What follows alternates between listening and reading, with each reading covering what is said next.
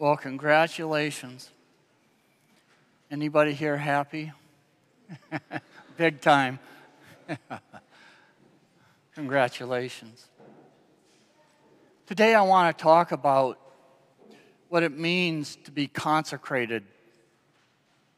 The word itself means to be set apart for a specific purpose. I think when we think about someone being consecrated, we think about the priesthood, maybe the religious life, the diaconate. But, my friends, it's a lot deeper and broader than that. At our baptisms, right after the washing away of original sin with the water, right after that, we were anointed on the crown of our heads with sacred chrism. The same chrism that bishops are consecrated with, the same chrism that priests are consecrated their hands. It's the same chrism that you received at confirmation. And at your baptism, after your chrism, you were anointed priest, prophet, and king for Jesus Christ. And for the world, as far as that goes. It's up to us to take that consecration and to make it visible in the world. There's a myriad of ways in which you see that. Almost every day of your life, thousands of ways that manifests itself.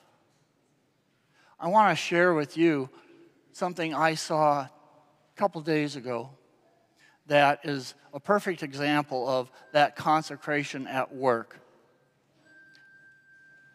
I'm coming home from work around noon, and there was this soon-to-be graduate mowing a yard. And I'm thinking to myself, what is he doing? He doesn't have time to finish this. He has practice for graduation. He has a sports practice. His aunts and uncles are probably coming into town. And he'll never finish this. And about that time, around the corner, pushing a mower is his dad.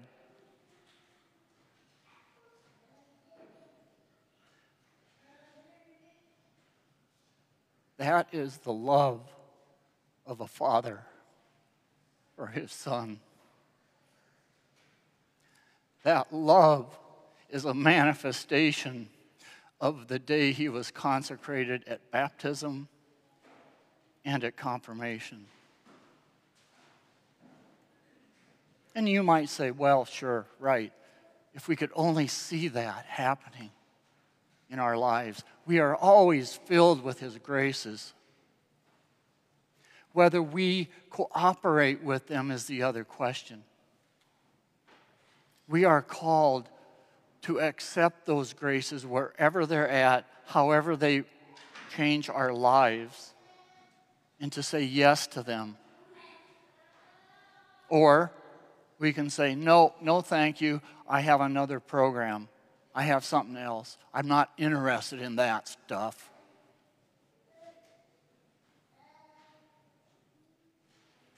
I'll finish with this. This is from Bishop Robert Barron. I think he's the auxiliary bishop of Los Angeles. And it was on Wednesday. He has a daily homily. And this is part of it. Here's what it says. In the midst of a lively lecture on Descartes, Descartes was a French philosopher in the 17th century. Okay? A student asked a pointed question about God. The teacher looked at her and said, "Go to Sunday Mass for a year and then return and ask me that question again." The teacher's response was not just a clever one-liner. If true knowledge of God depends upon our immersion in the Holy Spirit, then that knowledge is a function of an entire form of life. which involves prayer, self-denial, corporal and spiritual works of mercy, and forgiveness of our enemies and forgiveness of those who harm us, whether they're friends or not. Here's the moral of the story. We don't think our way to an understanding of God so much as we live our way to it. U11, I said this the other day, you're leaving the womb, and the winds out there are blowing. You're transitioning from student to adult, from child to adult.